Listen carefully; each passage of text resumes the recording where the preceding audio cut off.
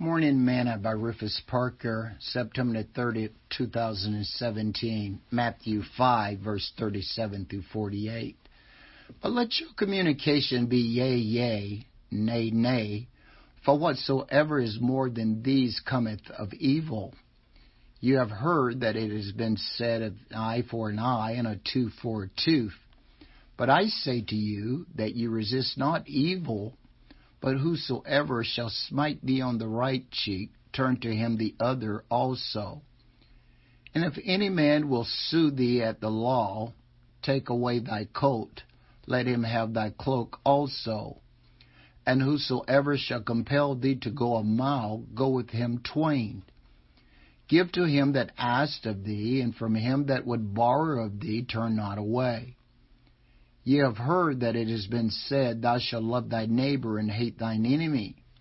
But I say unto you, love your enemies, bless them that curse you, do good to them that hate you, and pray for them which despitefully use you and persecute you, that you may be the children of your Father which is in heaven.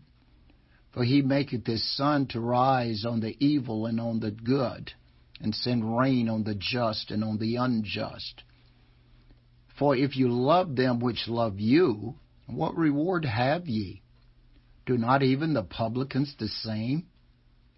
And if you salute your brethren only, what do ye more than others? Do not even the publicans so? Be ye therefore perfect, even as your Father which is in heaven is perfect. Matthew 5, 37 through 38. Today's morsel.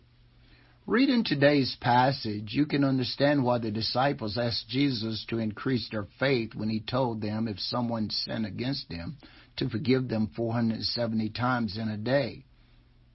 On the surface, Jesus' teachings are obscured.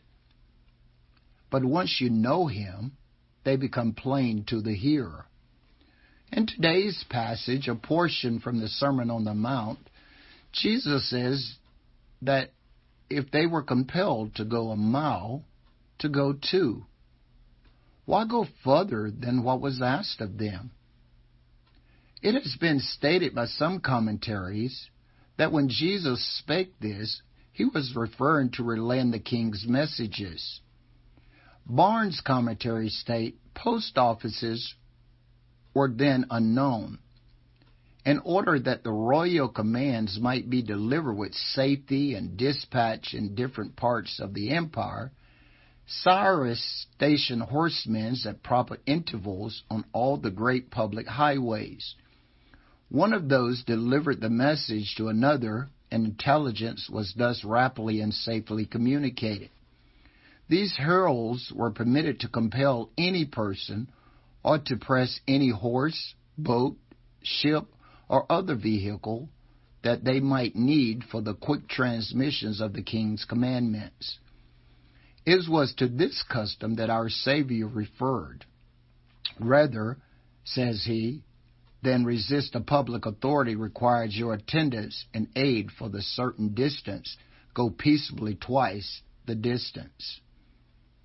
Are you willing to go the extra mile to relay your king's command? Sing this song with me today.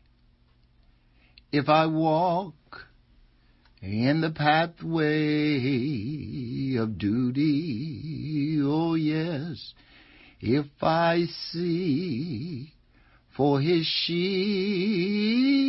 that's already gone astray, I shall see the great King in all his glory, oh yeah. Oh Lord, when I've gone the last mile of the way, oh Lord, when I've gone the last mile of the way, I shall rest at the close of the day, for I know there is joy that's waiting there for me. Oh, Lord, when I've gone the last mile of the way. Thought for today. Keep on trucking.